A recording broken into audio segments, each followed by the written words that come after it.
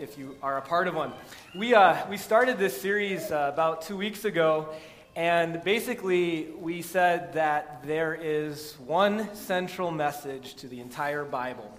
There's a lot of things in there. There's a lot of direction for how to live. That is not the central message. The central message of the Bible is Jesus and the cross and the empty tomb.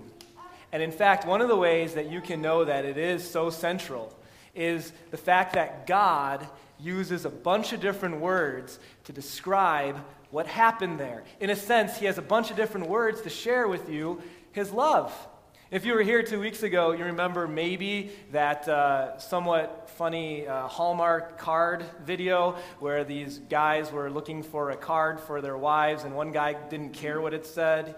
The other guy really thought about his words.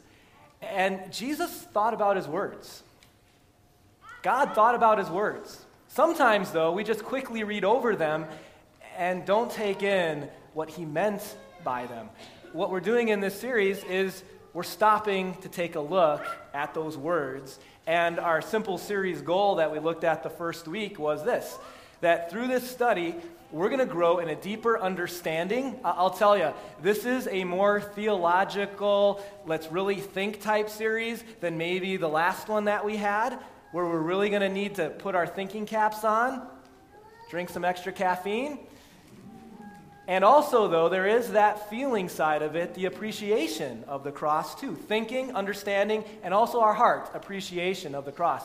So 2 weeks ago, we looked at justification, to declare not guilty. Good. That was to declare someone not guilty is what that means. And we looked at that for about 30 minutes, exactly what that means and how Jesus took our place. When the Father, the judge, looks at Jesus, he gets to give the verdict, not guilty. Then last week our crossword was redemption. And Pastor Ladner was here, and he taught us about how redemption means to buy something back, to buy back.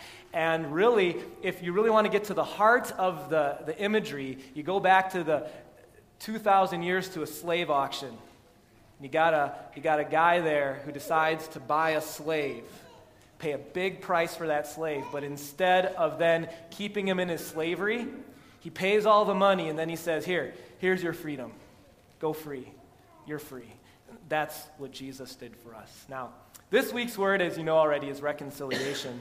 And to get you thinking about why reconciliation matters to you on a daily basis, what this word is supposed to mean, I want to share with you a story that gets to human nature, okay? So a few weeks ago at my Wednesday morning growth group, there was an elderly woman and her daughter who normally attend. And the grandmother had received a phone call from her grandson Nathan a few days before growth group. And so she told us about this phone call. Basically, the phone, she picked up the phone and the guy said, "Hey, I'm Nathan, Grandma, and me and my girlfriend, we decided to elope, and we're in Mexico." And he continued and said, "And Grandma, I did a bad thing. I drank too much and drove. I got into an accident, and now I'm in jail here in Mexico. Grandma, I can't tell Mom and Dad because they're going to kill me. Do you think you could send some money to help me with my lawyer that I have down here?" I said, "Grandma, if I don't sound the same as I normally do, it's because I broke my nose and I have a cut in my lip from the accident. The lawyer that I've got here is going to call in about 5 minutes or so to tell you how to Western Union the $1,800 to me." Now, some of you are catching on here a little bit. It wasn't Nathan. She has a grandson named Nathan. Some crook found that out and made up this whole story so that, Grandma, preying on her emotions, would send $1,800. Thankfully, these two ladies were smart enough to call Nathan's parents and say, "Is Nathan in Mexico?" "No, he's working right now. He's not in Mexico. At least I don't think so. No, he's not in Mexico." And they didn't send the money. But isn't that just despicable, huh? And yet at the same time, part of you's like, but it doesn't surprise me. It's really horrible, but it doesn't surprise me. You've had enough human relationships to know that every single one of them tends to be selfish. That we tend to, as we have relationships with people, we're always skeptical because sometimes people tend to use us. We've been used in the past.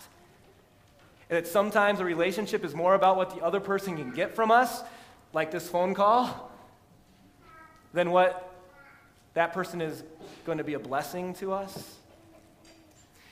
And the unfortunate part of the fact that we're so used to this type of human relationship that is selfish, the unfortunate part is that we don't really know anything else.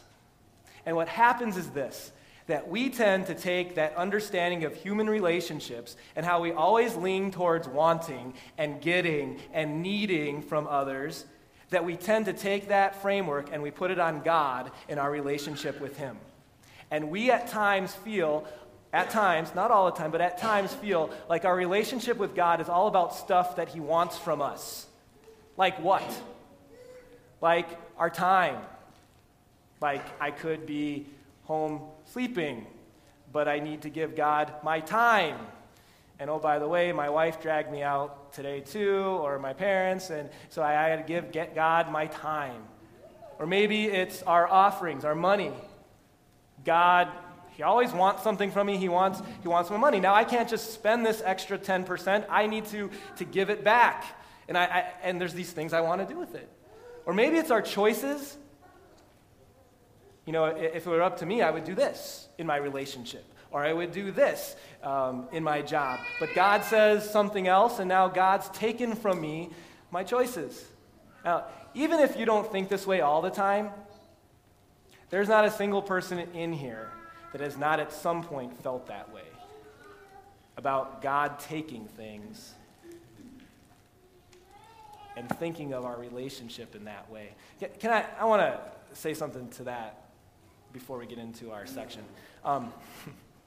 If God wanted your stuff, He wouldn't ask you for it. He would just take it. If God wanted your time, He would just take you from this earth, okay? God is not the needy God who needs little puny Ben to give him something. It's not how God works. Yes, there are ways to give back to Him, but He's not like that guy who needs our $1,800, Western Union it. No, it's not God. And in fact, that's not even at the heart of God. Here's our first fill-in for our message on reconciliation.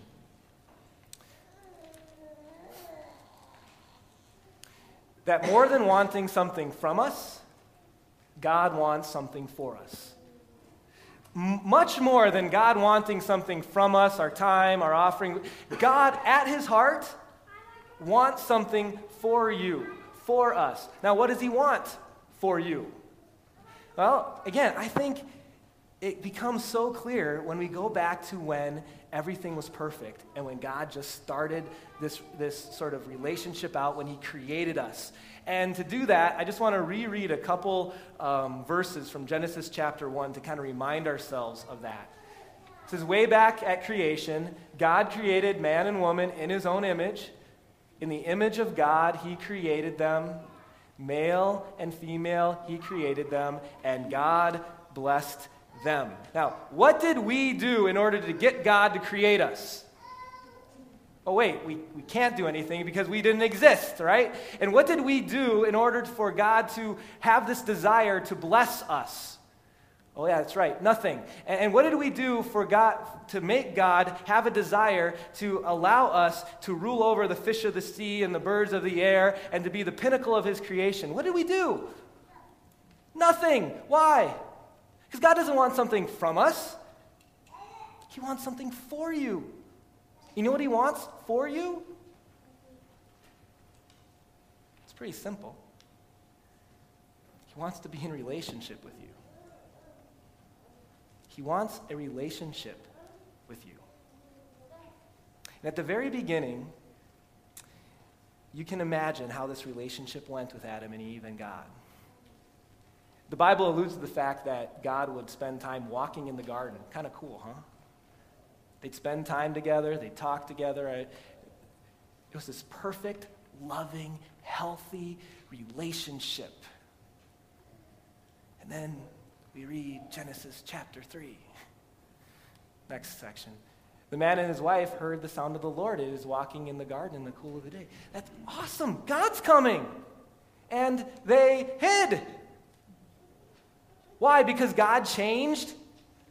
Did they hide because now all of a sudden God wanted stuff from them and he was going to make them do chores and he wanted their money and he wanted their time? Is that why they hid from God? No, it's not. God didn't change. What did change? We did. There was this sin that happened. And now all of a sudden, what happened to the relationship? It got compromised. Whose fault? Not God's. God didn't change, we did. And now that relationship had this wall in the middle of it that made a relationship with God no longer the way it used to be. As much as God wanted it, we screwed up as a people. And the relationship became hard. Now, I think God's heart comes out in how he reacted to this. Now, of course God was angry. I mean, think if you just painted your entire basement and then one of your kids came across with a big old, Sharpie and started writing all over it. I mean, that's kind of what we did with God's creation, right? So God wasn't pleased. And there was going to be consequences and punishment and even death. But here's the heart of God. Read through Genesis 3, and what you'll see is the verse before he gets to, you're going to have punishment. There's this verse that says, I'm going to paraphrase and then tell you what it says. Basically, he says, but before I give you the punishment, I want to let you know, I still want relationship with you. I still want to have a relationship with you in spite of your sin. And so Genesis 3:15 says that I will send basically someone who will crush the snake, crush the devil. Why? Because he wants relationship with you and me that badly.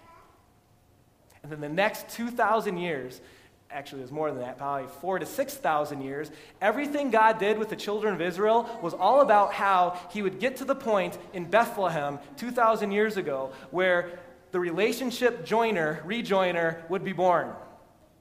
The whole Bible is about God wanting to renew the relationship with us that we messed up as a people and daily mess up with our sin. So, number 2, what does God want for us? God wants to be in relationship with us more than anything. And that gets us to our word for the day, reconciliation.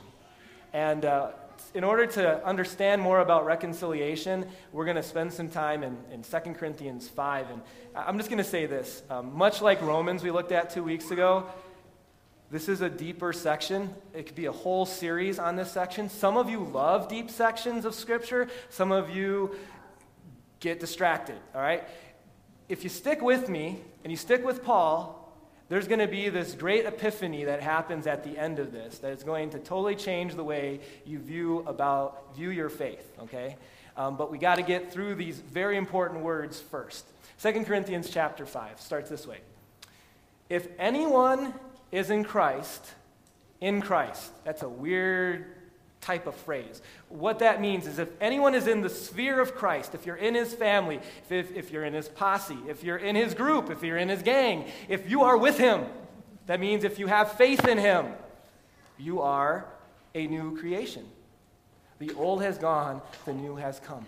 When God works in your heart and you become a Christian, something brand new happens inside of you. Now, for some of us, like me, I was baptized and became a Christian as a little child. I do not remember life with not being a new creation.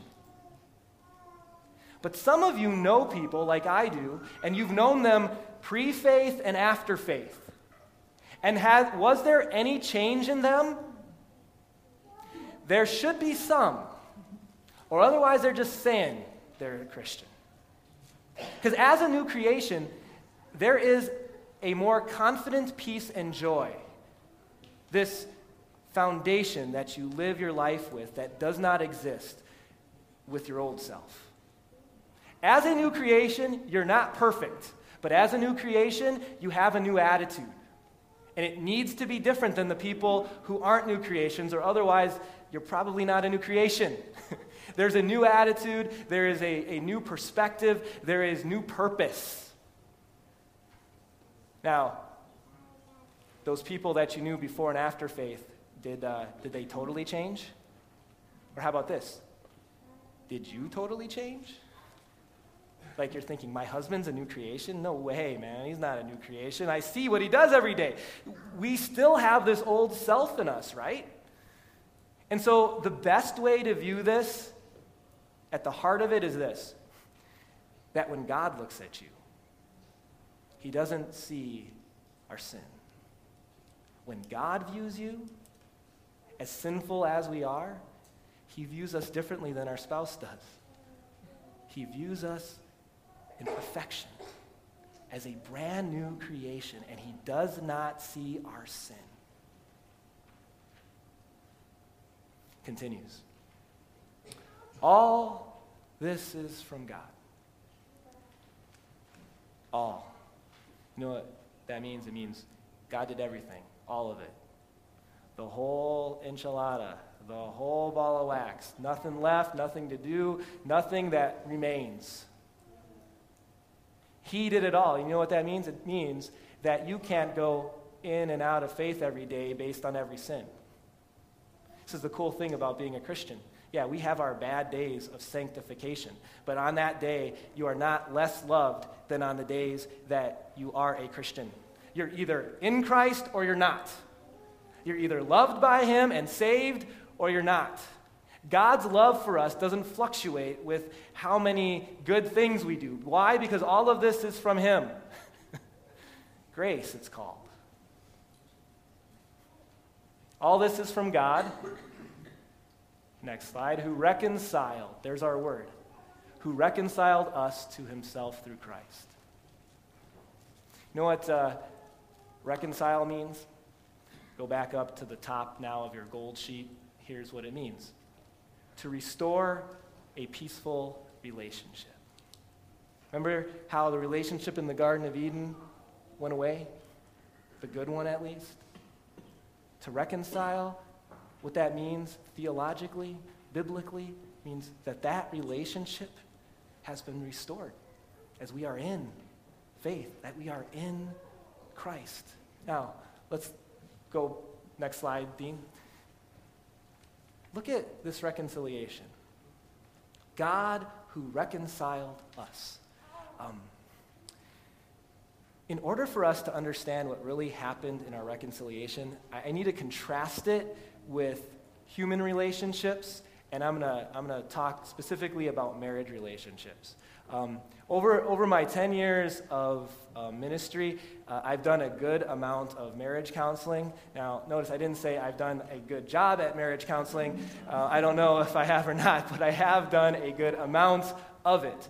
And one of the things that I've found in marriage counseling is this, and I find it in my marriage too, but whenever a couple is having difficulty, never once has it happened that one person was 100% at fault and the other person was 100% innocent. Now, I've had times when people thought they were 100% innocent and the other person was 100% at fault. I've never had a time where someone said, I'm 100% at fault. Never that's happened, but I have seen it 100% innocent.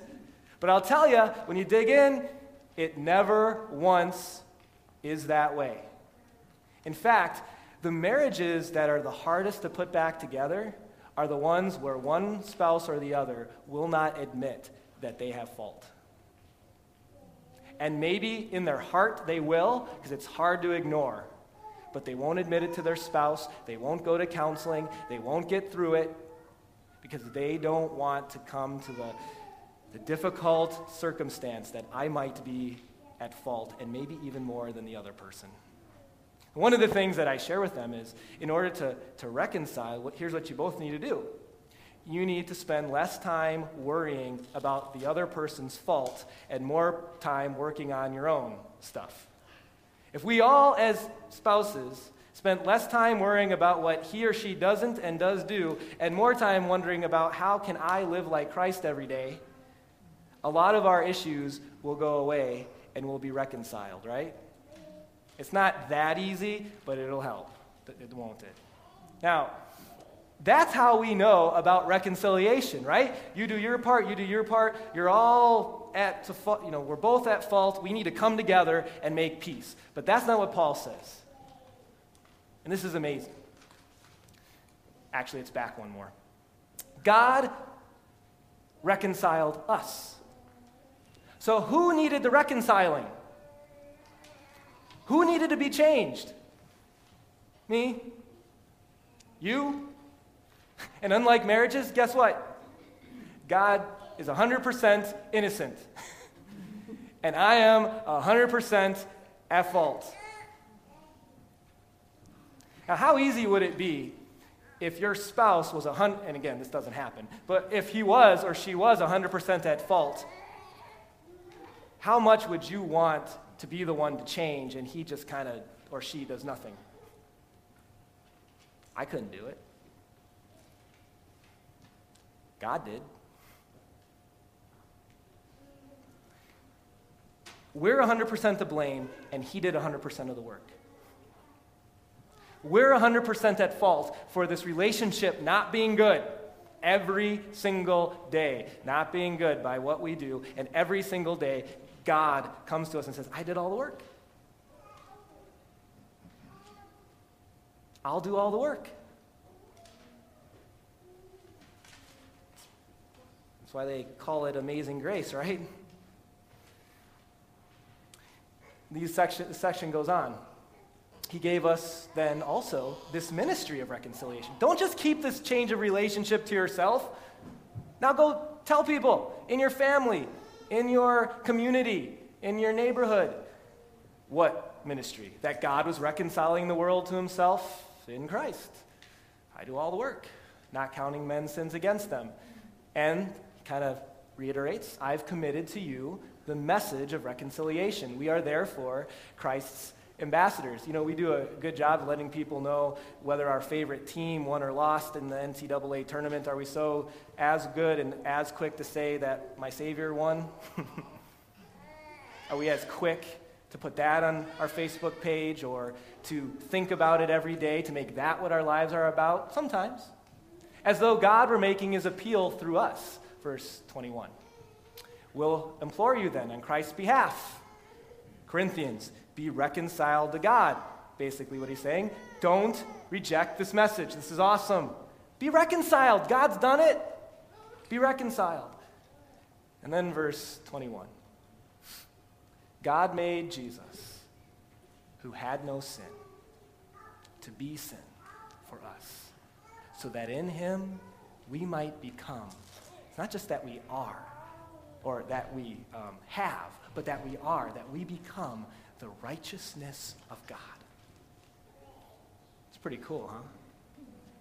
Now, see, on the cross, here's what happened. You had the only perfect person, and he was God-man, so he wasn't just man, but only perfect person who ever lived. And when God the Father looked at him, he didn't see innocence. He saw Adam and Eve's sin, and he saw my sin, and he saw your sin. And there was this transaction that happened on the cross as God allowed all of our sin to be placed on his innocent son. God, who had no sin, became sin for us. And through that death and resurrection, as you know, all of our sin was paid for. And the barrier that separated and made relationship hard with God was knocked down and removed. And when God views you in Christ, he sees you as what? A new creation.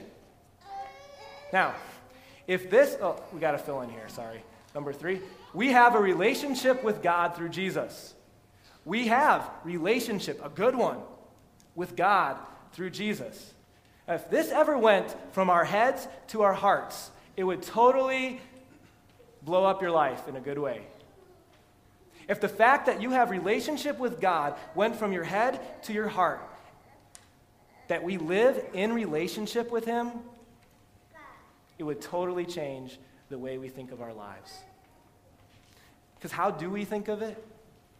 Let's go back to the beginning of the message. So often we think of our relationship with God as this transaction that we're still trying to pay off. and that I need to give offerings because otherwise God's going to be mad at me. Does he want us to give offerings? Yes. But does he love you? And is his love based on whether you give an offering or not? No, it's not. You still should. We still should give back, but his love is not based on it. We think of God as transaction. We need to give him our time. Otherwise, he's not going to love us or be kind to us. We need to give him our lives. And do we need to do all those things? Yes. Should we? Yes. But it's not a way to get God to love you because you already have relationship with him. What does it look like? Here's head to heart. I'm like, this is a very heady section. How can I close getting to the heart? And with this last illustration, I run the risk of embarrassing my wife, but I'm going to share it anyway. It's not the first time this has happened. So, some of you already know this because I've shared it, a few years ago or 5, I don't know how many years ago. But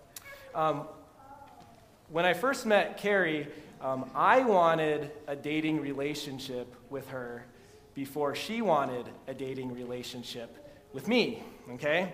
And, she has certain reasons why that was, and they're all very kind. What I really think is the reason is because I looked like I was 12 years old, and she didn't really notice me. And I wore, athletic jerseys every day and baggy jeans, and, and she's too humble to ever say this, and, she'll probably talk to me about this later. But honestly, I was reaching out of your league, type of thing, is honestly what it was. Now, by the end of freshman year, I don't know what happened. God must have just, gave her a message or something, but I did have a dating relationship with Carrie. Now, I kind of shared a little bit about how much I wanted that relationship, right?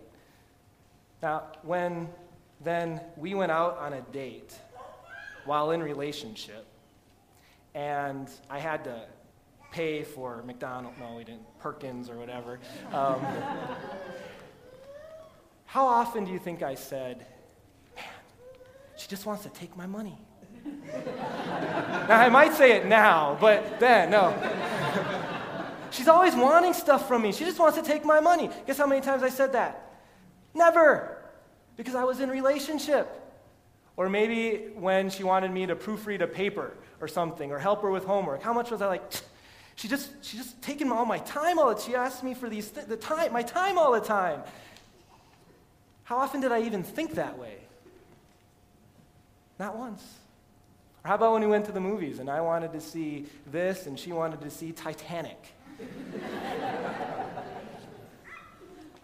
And we saw, what did we think we saw? Titanic, exactly. Things don't change a lot, right? How many times was I like, man, she just takes all my choices away. I can't do what I want to do because I have to do what she wants to do. Never. Why? Because I was so happy that I was in a relationship. I was blessed to be in a relationship. Do you get it? That the God of the universe would want to be in relationship with me? And that there's this way that I could show my love in return by giving my time, by giving my offerings, by doing what he wants me to do. But before that, he wanted to date me. I mean, he's way out of my league. And every day, his love never fails. And we get to live for him in relationship. Our last fill-in. And so, can we joyfully live in relationship with God? No more but gods, no more, oh, he just wants or he just taking. Again, if he wanted it, he'd just take it. This is what happens in relationship. And we're so blessed to be in that one. Let's pray.